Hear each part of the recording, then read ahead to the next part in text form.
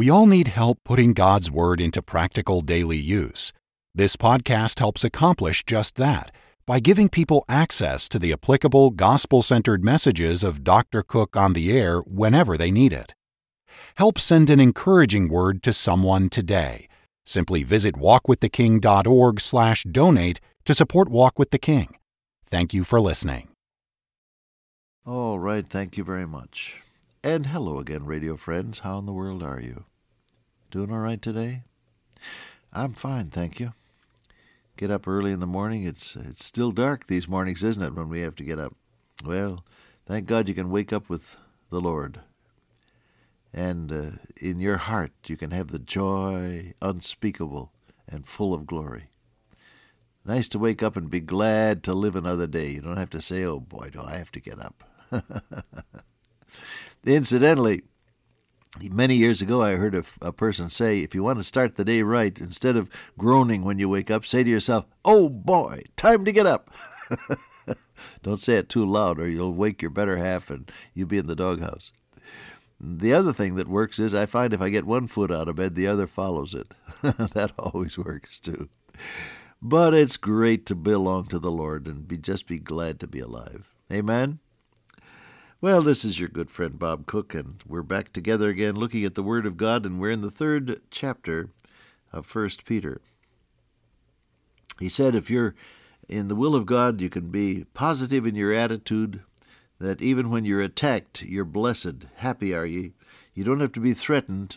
Fear, the cure for fear is to have something or somebody that's stronger than whatever is threatening you. Then he said, not troubled. And that, of course, is the idea of being confused and saying, I wonder why all of this is happening, and did God forget about me, and so on. See? Don't be troubled. You don't have to be if Christ is in control. That's the point. However, he said, sanctify the Lord God in your heart. Sanctify the Lord God in your heart. Now, the word sanctify means set aside in a special place for special purposes. Give God a special place in your life as God. One thing that is quite obvious in the lives of many people who are otherwise religious is that when the pressures of life come, very frequently they have reference more to the pressures than they do to God. In many years in the pastorate, when I would call on someone who was experiencing particularly a problem or trouble or sorrow, and I would pray with them, and I would say, God is still on the throne. He answers prayer. And they would look at me oftentimes blankly and say, yes, I know, but. What does that mean? Yes, I know that's all true, but. But what? But it doesn't help me now. They hadn't made the connection between life itself and God. Now this is deep stuff, and I want you to get hold of it because it'll make a difference in the way you look at things. They hadn't made the connection between life itself and God. Life is made up of all of these experiences, a tapestry of various kinds of experiences, good and bad, heartbreak and happiness. And so we tend to look at that as being the ultimate reality. Martha said to the Lord Jesus, think of it, she was talking to Jesus, who is the creator and sustainer of the universe. All things were made by him, and by him all things hold together, said Paul. The creator and the sustainer of the universe was there talking with her just outside of Bethany, and she said, Lord, you blew it. You should have been here. If you'd been here, Lazarus wouldn't have died. She didn't think for a moment, just then, of his almightiness. She was only thinking of her heartbreak because her brother had died. And Jesus was in an adjunct position, you may say. Don't put God in an adjunct position. Don't put him on a side shelf in life. Put him on the throne of your life. Sanctify the Lord as God in your heart. Now, what difference will that make? If our blessed Lord is really God in your life, then what? then you will view every experience and every inner feeling and thought and tendency in the light of His being your God. Thou, God, seest me. We talked about that a little before. The eyes of the Lord are upon the righteous. You will view all of life in the light of His very real presence. Sanctify Him as God in your heart. Second, you will be more interested in doing what He wants than in what you want. You'll find yourself praying, Lord, I don't like this, but I accept it because it's from you. Now tell me what you want me to do in it. You'll be asking for His guidance. How long has it been since you asked God for advice on something other than religion? Most of our praying is religious in content, and it's interlarded with expressions like bless and help. And remember, our praying is religious in content. Most of it. Wouldn't you agree? How long has it been since you asked God for advice about your own personal affairs? What to do about matters that plague you, whether they be financial or whether they have to do with conditions in the house, or whether they have to do with purchasing of equipment, or whether they have to do with conditions on your job, whatever it may be. How long has it been since you asked God, for Jesus' sake, to guide you as God in your life in relationship to these practical matters? Oh, yes, I know the work won't do itself. I hear some accountant saying to me sagely, well, Brother Cook, you know, the figures don't add themselves. You have to do it. I know that. And so do you.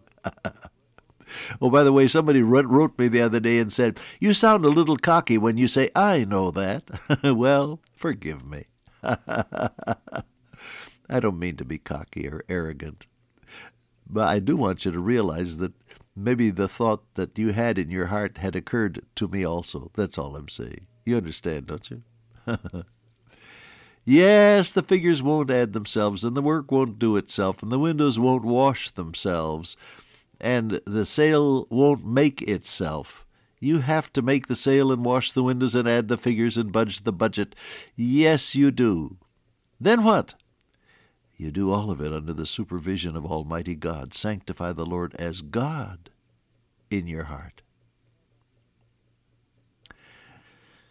Now, my beloved friend, can you really say that God is God in your heart? That is the thrust of this broadcast. We tend to regularize our days. We routinize them. We fall into various habitual routines. And because many of them are connected with our religious life, they become then religious routines. What I'm pleading for, I guess, today is that you introduce your commitment to God into other areas of life where you may not have sought His control as yet. Do you ever pray before you dial a number? Before you make a phone call, do you ever pray? Do you ever pray before you answer the phone? You don't know who's at the other end of the wire. Somebody bless you or bless you out. You know there's a difference. Do you ever pray before you start out on a trip? Not just that God will keep you from getting into an accident, but that He will actually guide you in all that you do on that trip, whatever roads you take and all of that. I have found again and again that God can guide you even in the route that you take to go somewhere. Pray before you start a trip. If you get confused and on the way, have you ever prayed and said, Lord, just straighten me out? It'll save you an awful lot of backtracking if you just remember to ask Him to guide you. Oh, you say, Brother Cook, that's yeah, come on now. It works. It works. Sanctify Him as God in your heart means let Him into the business of living. And it's the kind of living that has to cope with the opposition of people who don't love Jesus. That's the preceding verse, if you suffer for righteousness' sake. You don't have to be threatened and you don't have to be confused because God is God in your heart. That's the logic of it. 15 follows 14. You see what I mean? And so you put the almightiness of God to work, one might say, in the ordinaries of life. And you ask for His guidance and His control. And you consciously yield to Him in the situations where feelings are involved. Have you ever felt yourself stiffen with apprehension when you were about to meet a person who always bugs you? Are you familiar with that feeling? Someone who always upsets you, and you can just feel yourself stiffen psychologically, if not physically, with anticipation of an unpleasant encounter. Pray instead of stiffening up. Pray instead of tightening up psychologically. Pray instead of getting edgy emotionally. Let God handle the situation. You want to try that? Sanctify the Lord as God in your hearts. Oh, this is one of the most important lessons we can learn. To let our Lord, who is interested in the details, Jesus said even the hairs of your head are all numbered. Didn't say counted. That would be very simple in my case. He said numbered. Every hair follicle has its own individual number. And we can begin to understand that kind of detail when we realize that every person in our country and in many parts of our world has his or her own individual number. The age of the computer is upon us, and no small detail escapes. So that if you make a mistake of just a few pennies on your income tax return, the computer spits it out and somebody recalculates it and sends you a notice and say, you owe Uncle Sam 37 cents.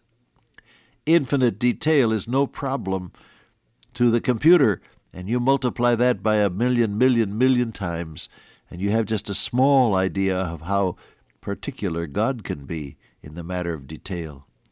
He put the genetic code in every cell, the DNA, and all the other things that scientists tell us are there in every living cell, so that it reproduces exactly as it should.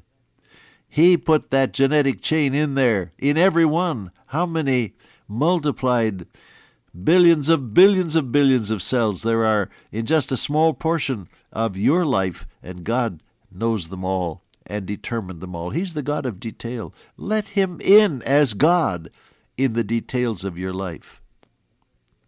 Would you do that, beloved? What a blessed life that is. This is all under the heading of a blessed life. You're called to inherit a blessing. Give God His place as God in your life. Now, the next time we get together, we'll talk about the blessing of sharing your faith with others, because He said, be ready always to give an answer to every man that asketh you a reason of the hope that is in you, and do it with meekness and respect. Great truth here, and I enjoy sharing it with you, my beloved friends. Dear Father, today, oh, may we give Thee Thy place as God in our hearts. I ask in Jesus' name, amen. Till I meet you once again by way of radio, walk with the King today and be a blessing.